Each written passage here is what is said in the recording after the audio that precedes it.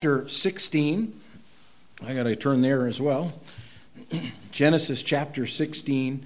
And we're going to read down through just the first few verses of this. Genesis chapter 16. There we go. All right. It says, Now Sarai, Abram's wife, had borne him no children. And she had an Egyptian maidservant whose name was Hagar. And so Sarai said to Abram, See now, the Lord has restrained me from bearing children. Please go into my maid. Perhaps I shall obtain children by her. And Abram heeded the voice of Sarai.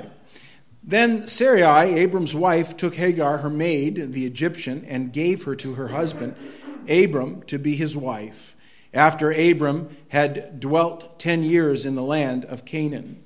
And so he went in to Hagar, and she conceived.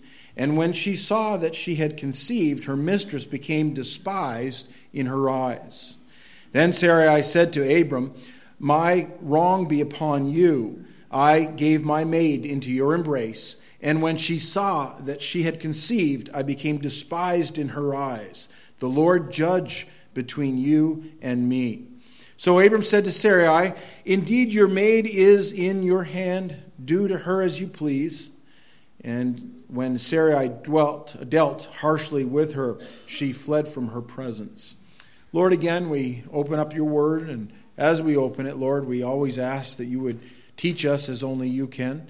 And Lord, I pray the Holy Spirit have his way this morning in our lives, in our church, in our world. And Lord, may you accomplish what this book is set forth to do, and it would not fall on deaf ears, but would find fertile ground in the heart, and Lord, spring up to fruit everlasting. And I thank you for that, and I pray to that end now, and just ask you be with us in this time of study. In Jesus' name, amen. We come to this story of Genesis 16, and again, you find really a life. We've been studying the life of Abram and the man Abraham, and that was his name later. Father of a multitude is what that means. And what we have here is really, again, seeing the faith of Abram and Sarai, his wife, waver. And yet, as we've shown you over and over again, you come to the New Testament, he's used as an illustration of a man of faith. And I just want to say up front that, a life of faith is not a perfect life if you're a human being. Okay, it's just the way it is. You will have times where your faith will waver or you'll sin. There is only one that ever walked this earth that didn't sin, and that was the Lord Jesus himself, the only man who never sinned. Every one of us, though, sins, and even those who are the closest to the Lord, you will find there are times in your life that you will make poor choices and you will sin. Sometimes you will make choices willingly being disobedient to the Lord. Other times, maybe thinking we're doing God a favor by kind of working out his plan and accomplishing it our way. That seems to be what's going on here in our text this morning when we read about Abram and the trouble that was in his home. The trouble was that he and his wife did not believe the promises of God, and that somehow that God could work those things out despite them. Sometimes we think God needs us in working out his plans. I'm pivotal to that. Well, you may indeed be used in that aspect of working out God's plan for others or for yourself. That's true of so much of it. But nevertheless, it's the Lord who accomplishes those things, and he can do it without us. And I'm glad he can. He is able to create, isn't he, with just his spoken word. He's a powerful God. And I'll tell you, we need that in our home. We need him in the center of our homes, in our lives. Well, you see here a very sad testimony in that we find Abram and Sarai coming up with a plan to sort of get ahead of God. And I don't know if you've ever done that, but there's been times I've gotten ahead of God on something and then regretted it later. Thankfully, it hasn't involved another woman. It hasn't involved other things, but that may indeed be something that has happened in someone's life. And, it's something that really shows the dysfunction of the human family. And I have to tell you, no matter how good a family you were raised in, I was raised in a good family. No matter what, there's some measure of dysfunction to all of us and in our families. all right? And you got to keep that in mind. And it's not an excuse to live holy. It's not an excuse to just write it off and say, I can never be what God expects me to be because I've had this in my background or in my current life right now. We find Abram is a man of faith. And as God comes to testify of him later on, as the Holy Spirit breathes out his word through the Apostle Paul and others, and they talk about Abraham, and you find that he's a man of faith, and God looked at him as a man of righteousness. Not because Abram himself was righteous always, but because God made him or declared him righteous. And that's the whole thing we've been looking at. And it was accomplished by faith in that. Well, we see trouble in the home. And often life is filled with various troubles that come along, and the reaction to how we deal with those things will sometimes set the whole course of our life. And yet, for the believer, God can take even the sin that we might get involved in, or the various things that come our way, sometimes things not of our choosing, maybe the sin of someone else that comes our way, and he can work his marvelous work into a beautiful picture in the end. And really, that's what we see. Well, we find here trouble in the home, and the reason for the trouble is in the first 4 verses there. And the first one, let's just begin reading again. Verse 1, it says, Now Sarai, Abram's wife, had borne him no children. Now, we knew this already. They were already old, okay? Abraham at this point in his life is 86 years old. His wife is 10 years younger, and they don't have children.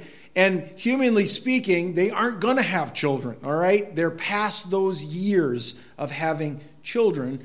Abram's wife was not going to conceive on her own at age 76.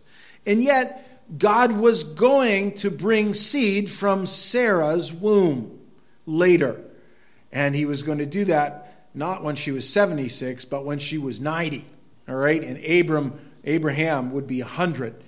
Yet, God had that all planned out. But they were impatient. I don't know about you, I'm impatient, okay? And I would like to be patient, and I'd like to be patient now, you know? That's the kind of the way we approach it. And life has a way of making you patient, doesn't it? I woke up this morning, my wife don't ask her about it, but I had some choice words for the snowbank outside that was in my driveway. I was looking outside, and I just said, I hate winter. You know, this time of year, I'm just done with it. I complained for 15 minutes. She made me a nice coffee. I drank my coffee. I felt better. I went out, tackled the snowbank. It tackled me. And we got out of the driveway anyways. We're here. But, you know, I think probably a lot of us had that same kind of opinion this morning. Looked out, and I'm just like, I'm tired of this dragging on. I've got 48 inches of snow in the backyard, and a lot higher on the snowbanks. And by the way, thank you for those of you that were able to come out on Friday and help out and shovel the roof. And the great joy of living in northern Maine, we shovel our roofs. And it was many hands made light work, really. And we had a great time of fellowship. I know some of you couldn't because you were working and had other appointments and stuff, but we had a great time doing that. But that great time didn't last this morning. I was like, more snow. It came back. And it's not over yet, I hate to tell you. You know, we're going to have more probably before summer gets here. Maybe even after that. I don't know. I saw it snow June 11th one year, and it accumulated on top of Susie Hill. I remember trying to get up Susie Hill in Winterville. Yeah, just south of Winterville. Wow. Aptly named. That's right. Anyways, back to this. Patience, right? There are things in life that we can't fix. We can't choose. We can't do that. I had nothing to do with the weather today. Don't blame me, okay? But I will say my reaction wasn't very sanctified this morning, and the Lord got a hold of me. He actually got a hold of me as I was using the snowblower, and I said, Lord, thank you that I have a snowblower, first of all, that my wife's not out here having to shovel this. And then I was also thankful that, I said, Lord, I could be in a place like Ukraine where we lived 20 years ago in Kiev, and the saints there are gathering today in their churches and in their homes, and it's a little different view for them today. They don't know if this is their last Sunday on earth, and that's truth, that this could be their last time gathering here. And I don't know how you'd feel if you came to church this morning and that was on the forefront of your mind. This may be my last Sunday on earth. Well, we ought to always come with that expectation. One of these days it is going to be our last Sunday on earth. Might be today. Are you ready? Are you ready for those things? Well, listen, go back to the text, Jack. Let's get back in there. Trouble in the home. Trouble in the home. Sometimes we get impatient. And there was a reason there was trouble in the home is that Sarah and Abraham had no children.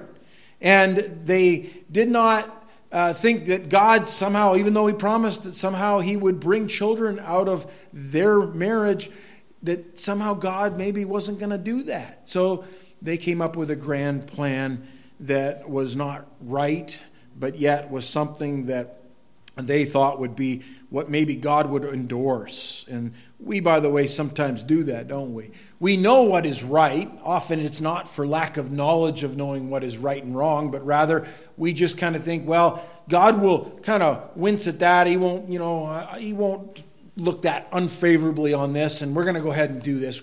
After all, he wants me happy, right? Well, he wants us holy first, all right? And he wants us obedient. And the happiness part, there is happiness in obedience. There's joy in obedience. But like most, we get ahead of God sometimes, and we should just wait, be patient in those things. We find that Sarai, Abram's wife, had borne him no children, and she had an Egyptian maidservant whose name was Hagar. Now, Hagar came out of Egypt when Abram and Sarai had gone down to Egypt back in Genesis chapter 12. Remember that? Time of famine. They decided to go down into Egypt, and they thought that somehow God, again, had promised to provide for them in the land they were in, but somehow he would do better in Egypt. They go down in Egypt, and of course they brought really almost a curse on the household of Pharaoh, and he almost took Sarah as his wife, and yet she was Abram's wife. That whole thing, because they lied and shifted the truth around, and Pharaoh didn't even know what he was getting into. Pharaoh kicked them out, said, "Get out," and they left. Actually, Pharaoh said in Genesis 12, "Take you and your wife and leave."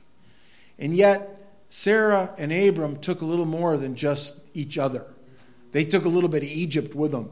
They brought a woman out with them who was in their household. She was a servant, and she was there, and she came out with them. And that would later be a problem.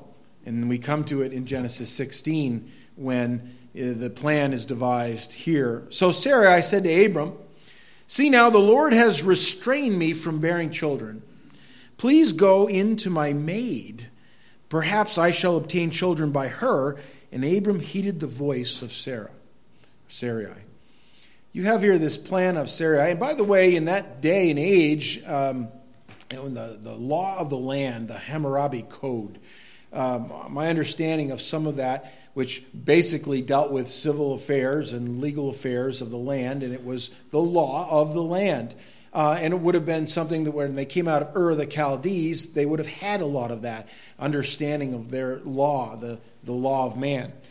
And it was permissible under that law to go, and if your wife didn't have children, a man could go and take another woman and have a child by her and raise that child as his own and his wife's. Now, it brought a lot of trouble, I'm sure, like it would today. And it does today, when men and women who were in a marriage relationship or even not in a marriage relationship, have children by multiple partners or whatever. And it's a mixed, it's sometimes really hard, isn't it? I mean, that happens. But nevertheless, God can take even those things we do in the flesh, and he can use them for his glory. And that doesn't mean we go out and purposely sin, but God is so big that he can even take the bad things we do and the bad choices we make and the sin we make and bring grace on it and mercy and demonstrate to us his power to be able to redeem that which has been lost to sin. Well, he was going to do that here with Sarai and Abram. By the way, just because something's legal doesn't make it right. And I'm reminded of that. It's legal to kill a child in the womb in the United States and through much of the world.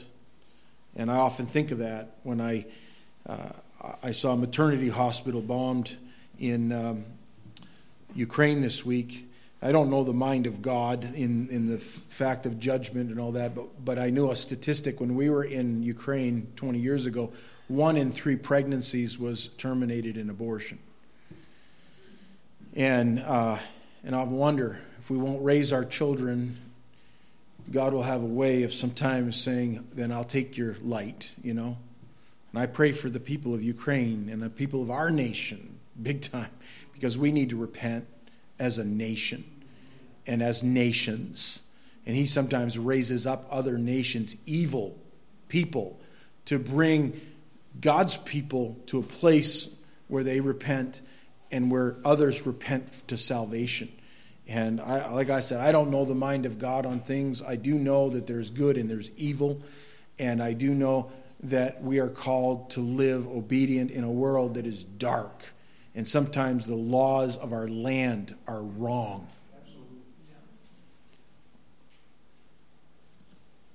Abram heeded the voice of Sarai. He listened to his wife in bad advice. Sometimes we listen to those that are closest to us and they give us bad advice. You know, Abraham should have been taking charge and he should have been saying, no, Sarah, we're not going to do that, because God, just in the previous chapter, right? Just previous to this, God promised me he was somehow going to, out of our flesh, bring a son. Then Sarai, Abram's wife, took Hagar, her maid, the Egyptian, and gave her to her husband, Abram, to be his wife. And Abram had dwelt 10 years in the land of Canaan. And so he went in to Hagar, and she conceived. Things happen. I won't go into the birds and the bees, but she conceived. And you can imagine what that did in that household. All of a sudden, Sarah had this great plan. I'm going to have my handmaid raise a child or have a child. We're going to raise that child as ours. But then all of a sudden she realizes my husband's embracing another woman. And I gave her to him. We make some very poor choices sometimes in the flesh, don't we? And we think, oh, this will somehow work out for the better. It doesn't. Therefore, come out from among them and be separate, says the Lord. That's in 2 Corinthians chapter 6. And that's a quotation from the Old Testament. Do not touch what is unclean, and I will receive you. You know, there's a principle that the Scripture has for us to sort of, they're road signs, okay? You know, you come to a road sign and it tells you dead end. All right, don't go down that way unless you're going to the dead end. That's it, right? And this was one of those things that God said to his people, when you go into that land, do not mix your marriages of believers and unbelievers. And yet that's exactly what was going on here. There's never any indication that Hagar was a woman of faith, all right, that she believed in the same God of the God of the Bible. Instead, we find the offspring of Ishmael, which is the child that is conceived there, actually was a wild man, and he went away from God. And to this day, his descendants are still at odds very much with the Jewish people. And there is that almost, a feud that goes back all the way back to Ishmael. And there's a dominant religion in the world, Islam, that believes the promised son of Abraham was actually Hagar's son, not Isaac through Sarah.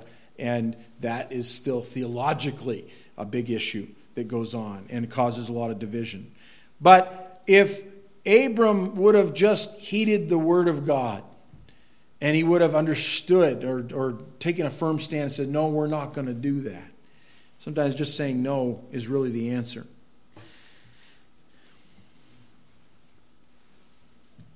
You find, first and foremost, there was an acceptance of sin, and it was justified in their minds probably by the law of the land and by culture and other things. Culture says you can do that. Sometimes people jump on board. Sometimes Christians, by the way, jump on board and say it's culturally acceptable to do this. I've seen that change in my lifetime massively in just 50 years, a little over 50 years, how we view marriage and how we view not being married and things like that. And it's perfectly acceptable today to live together and never be married and not ever want to get married. And if you say, well, maybe you should, well, people look at you like, where'd you come up with that? I came up with that from the Scriptures. And the Bible, as God ordained it such in that way, because the family unit is a picture of His relationship that He has with us. And when you break that up, there's major problems. Genesis 12, verse 18. No, I'm going to skip that one, sorry. Galatians chapter 6, verses 7 and 8. Do not be deceived, God is not mocked, for whatever a man sows, that he will also reap. For he who sows to the flesh will of the flesh reap corruption, but he who sows to the Spirit will of the Spirit reap everlasting life. Paul in the book of Galatians here, as he writes, and he talks about that principle of sowing and reaping. When you plant seed in the ground, you expect that that seed is going to produce what you planted, right? You don't plant cucumber seeds and then expect that you're going to have tomatoes grow out of that, all right? That's not the way it works. You plant, whatever you plant reaps that fruit. If you're going to plant sin, it will come to fruition. If you're going to plant righteousness and holiness in your life, it will reap the benefits of that. There's a principle of sowing and reaping. Very simple. Well, you see the baggage of sorts that was in that family. There's always baggage, right? We bring baggage in from our past sometimes, and because it wasn't dealt with appropriately.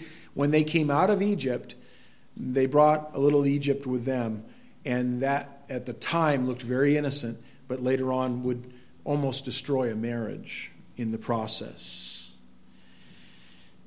There was some doubting that had gone on also. As I said earlier, and you just look back one chapter if you want, Genesis 15, 1-6, God reaffirmed to Abram the fact that he was going to raise up a seed that would be innumerable.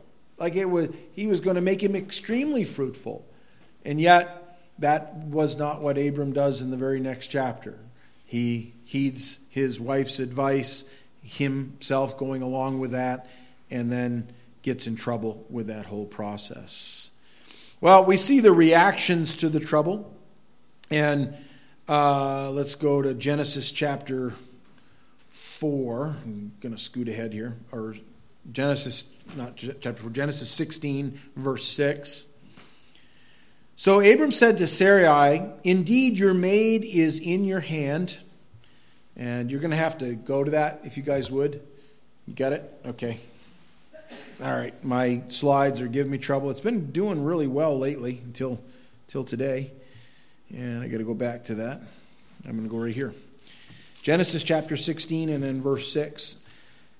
So Abram said to Sarai, indeed your maid is in your hand. Do to her as you please. And when Sarai dealt harshly with her, she fled from her presence.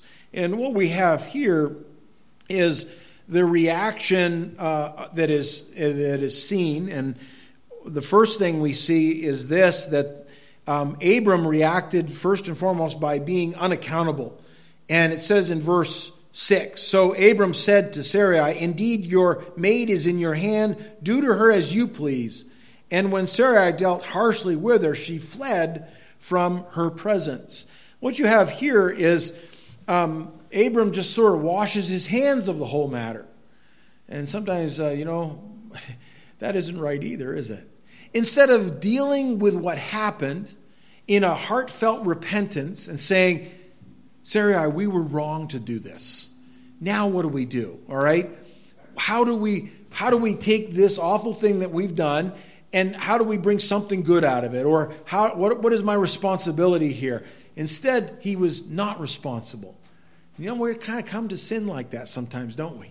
Somebody washes their hands and says, it wasn't me that did that, and yet it was them. Remember the sin of David. David he committed adultery with Bathsheba. And at a time when, in 1 Samuel, it talks about that at a time when kings went forth to battle, David tarried at Jerusalem, 2 Samuel that is, and you find David was in a place where he shouldn't have been. A time when he should have been leading his people, he should have been with them. Instead, he was tarrying at Jerusalem, had too much time on his hands. He looks down off the palace walkway, wherever he was, looks down onto a roof that's below him, and he sees a woman bathing, and then all of a sudden in his mind he thinks, I want her. And it led one bad decision to another, to another, to another, which ultimately led to murder of the woman's husband, because how God saw it, because he was one of David's mighty men who was willing to lay down his life for David and for his nation. It wasn't even his nation, he was a Hittite. Uriah. And this man was so dedicated that when David calls him back to Jerusalem, that he was sure he would go in and he would be with his wife, and this child that she was now had in her womb that was David's, he figured, well, somehow this will all be covered up. Uriah will think the child's his. The only one thing, Uriah was so dedicated to the cause that he wouldn't even go into his wife. Instead, he slept on the palace doorstep. What a man. And what a time of David's life where he was weak in the flesh. And all the conspiring that David did to try to get this all covered, God was destined to uncover it completely. And it was only in repentance, finally, as David pours his heart out to God, that God could deal with the sin. Sometimes we just try to cover it up, not take responsibility. And in reality, there needs to be that responsibility taken in that.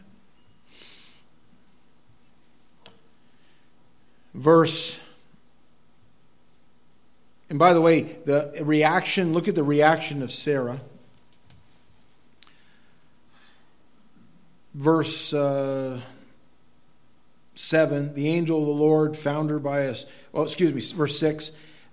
So Abram said to Sarai, indeed, your maid is in your hand. Do to her as you please. And when Sarai dealt harshly with her, she fled from her presence.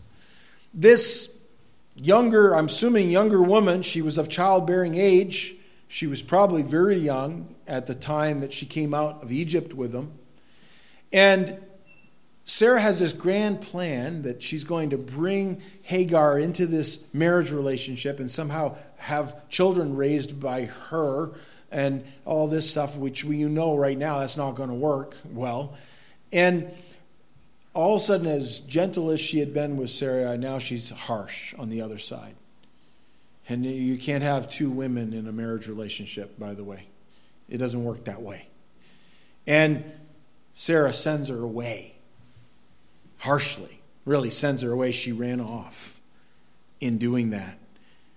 And by the way, that's kind of what sin does, doesn't it? It separates people. And yet, the Lord can even take that which sin has come and undone and broken, and He can bring reconciliation. His love is overarching, and it can cover a multitude of sin. And I know that even in many of you that are here, you can have those stories in your past where God has just, in His love and His grace, has covered things and dealt with things, but you had to come to Him to do it. I'm thankful for that. 1 Corinthians chapter 13, verse 4 says, love suffers long and is kind. Love does not envy. Love does not parade itself, is not puffed up, does not behave rudely, does not seek its own, is not provoked, thinks no evil, does not rejoice in iniquity, but rejoices in the truth, bears all things, believes all things, hopes all things, endures all things. Love never fails. And the aspect of love it's not seen here at all. For Hagar, for Hagar's child, for the relationship that was on the line, all of that is vacant in this text in Genesis 16 for us. We see Hagar reacted also in that she took herself out of that situation entirely. So Abram said to Sarai, "Indeed, your maid is in your hand. Do to her as you please." And when Sarai dealt harshly with her, she fled from her presence. Now the angel of the Lord found her by a spring of water in the wilderness, by the spring of the way of Shur. And he said, "Hagar, Sarai's maid, where have you come from? And where are you going?" And she said, "I am fleeing from the presence of my mistress Sarai." And the angel of the Lord said to her, "Return to your mistress and submit yourself under her hand." You know, she was running from everything, probably fear of her life, fear of her child's life. This situation had caused great damage to a relationship in that way. Things needed to be dealt with, but they weren't. And you know, it never was dealt with properly in this relationship. We don't see where, as she does go back and all of that, it's still tension in that household. And it continues to be so even as the child grows. Ishmael grows up to be a teenage boy, and there's problem in the house. And later when Sarah conceives and is ready to have her own son, we read in, I think, Genesis 21, where there's tension there again. It was never dealt with properly in the very beginning. And by the way, if you don't deal with sin in your life, it comes back to bite you over and over again. And sometimes you think, well, that's in the past. I don't need to deal with it. We do. Sin needs to be brought before the Lord. And the scope of that sin, by the way, I tell people this. They say, who should I confess to? I say, well, you start with God. Because ultimately all our sin, doesn't matter how great it was or less, our sin is an affront to God, an offense to God, and we have offended a holy God, a righteous God. Always go to the Lord first. If that sin includes others that you have trespassed against, you need to go to them. And you need to ask their forgiveness, or at least extend that repentant heart to them. You may not receive it. And you know, for those that will not repent, sin still needs to be dealt with, like especially in a congregation, where sometimes it has to be brought before the congregation saying somebody is in sin, they are not repentant, do not want to repent, and the New Testament says they're to be excluded from fellowship until they do repent. And the hope is that they will, not in a judgmental fashion, because as Paul writes in Galatians, let him who thinks he stands take heed lest he fall. And you know, when you restore one, it says restoring such a one in a spirit of meekness, right? We have to be meek, realizing except by the grace of God, there go I. We see the results of this sin. Genesis chapter 16, we'll start in verse 11. It says, the angel of the Lord said to her, behold, you are with child, and you shall bear a son. You shall call his name Ishmael, because the Lord has heard your affliction. God was gracious even to Ishmael and to Hagar, because he's that way. You know, he loves every single person on this earth. An unconditional kind of love. Doesn't mean that he's going to just look over their sin and not do anything about that, because our sin is on us and we have fallen short of the glory of God because we're sinners. And we have a major problem. God still loves us in our sin. He doesn't like the sin. He doesn't love the sin, but he still unconditionally loves us. But we need to repent from sin and turn to him in faith, or else we won't have his righteousness on our account. Abram understood that, and it was accounted unto him for righteousness. That's what God saw in his heart. Well, he goes on to say this in verse 12, he shall be a wild man. Nobody wants to hear that their son is going to be absolutely wild, especially before he's even born. God, the angel of the Lord here, gives Hagar a heads up, says he's going to be wild. And every man's hand against him. He shall dwell in the presence of all his brethren. And that's exactly what would come of him. Even as a teenager, we see that effect in the household. And then later on and through the centuries, there is a wild side to Ishmael even today. Proverbs 26 verse 13 says, "He who covers his sins will not prosper, but whoever confesses and forsakes them will have mercy."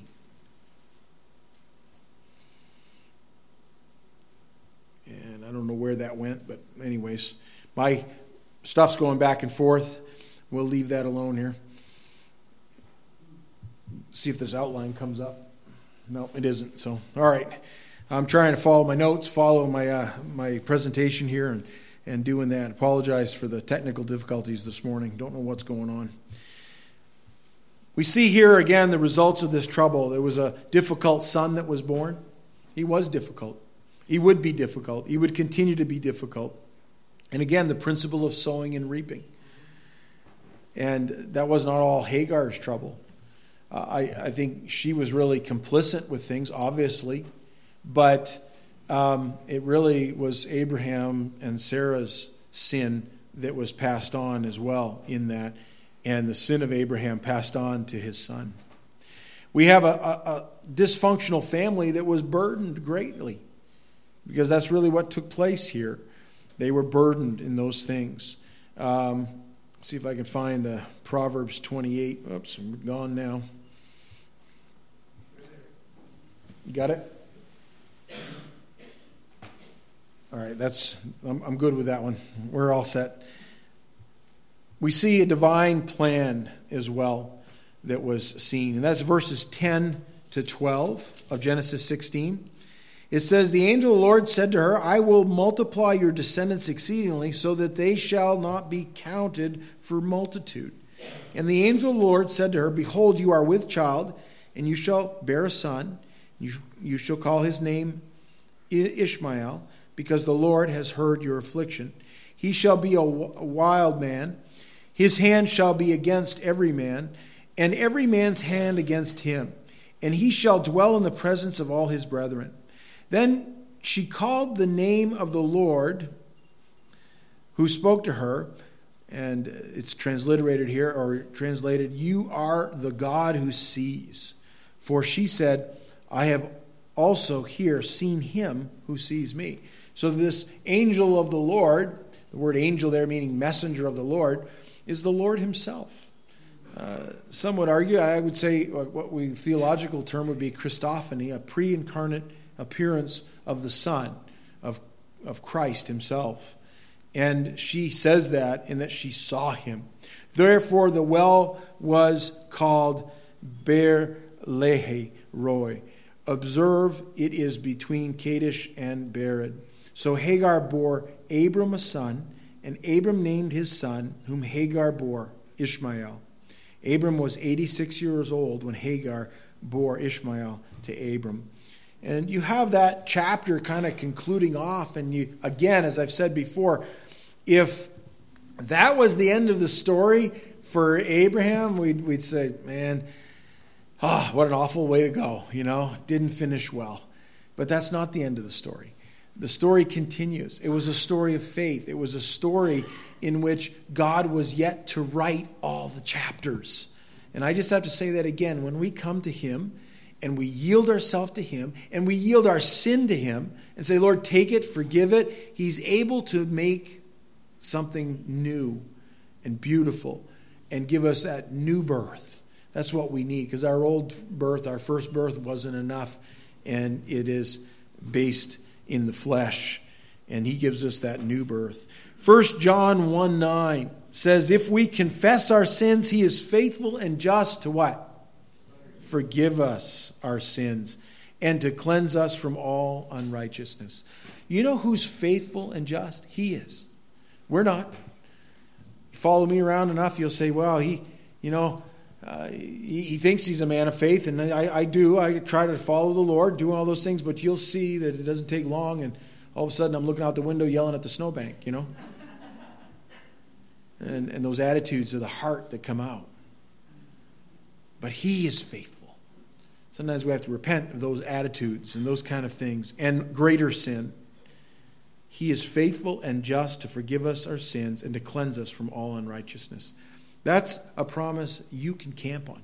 That's a promise that Abram had and he knew and would experience. And later, again, coming to the New Testament, he's a man that was justified by his faith because God, the just, justified him. And we can learn from that. Do you know the Lord? If today was the last Sunday that you could gather here at the church or hear the Word of God, what would you do? What would you do differently? Would you repent of something in your life that maybe has been just back there, maybe nobody even knows of? Would you want to come to faith in Christ and be saved? That's the first and foremost, the greatest thing you could do. Those are areas that I hope the Lord speaks to every one of us on. God, again, we come before you, thanking you for your goodness and your faithfulness to us, your mercy and grace. And as we've looked over this chapter, it's really a sad commentary in just a small portion of a life. And yet you were still going to make a wonderful situation really come out of this. There would be a multitude of people that would arise up out of Ishmael and that relationship of Hagar and Abraham. Trouble would be there also, but yet, Lord, you would bless them. We also know, Lord, you would, if Abram had just waited a little longer, you would have had, again, that promised son that you did give to him eventually. Lord, help us not to get ahead of you. Help us to patiently endure what is before us, or run the race with that endurance, and lay aside the sin which so weighs us down. And we thank you for your grace and forgiveness in Jesus' name. Amen.